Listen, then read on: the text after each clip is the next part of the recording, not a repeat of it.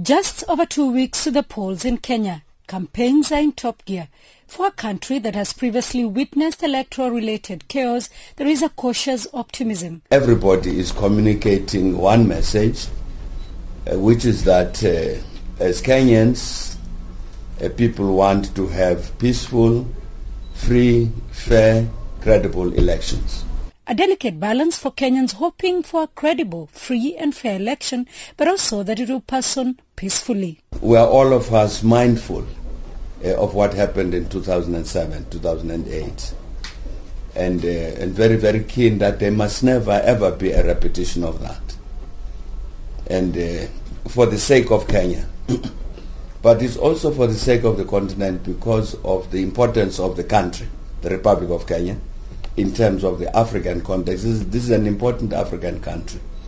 And what Kenya does serves as an example in terms of the rest of the continent. With a spotlight on the Independent Elections and Boundaries Commission, the African Union team had 2 meetings with the Electoral Commission and another with the chairman of the commission. The AU team's message to the commission was to communicate and consult with all stakeholders, but most importantly, and indeed I'm saying also, therefore, that exactly part of what will result in elections being peaceful is the fact of their being free and fair and credible and all that. That is, all of these things are interconnected, and we, as role players in Kenya, all of us must act to ensure that we get to this outcome.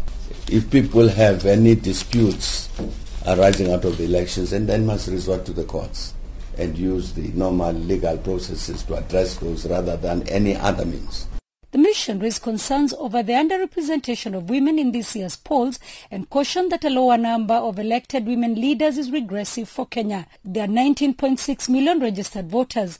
53% of those registered are male, while 47% are female, compared to 49% of female registered voters in the 2013 general election. Sarah Kimani, SABC News, Kenya.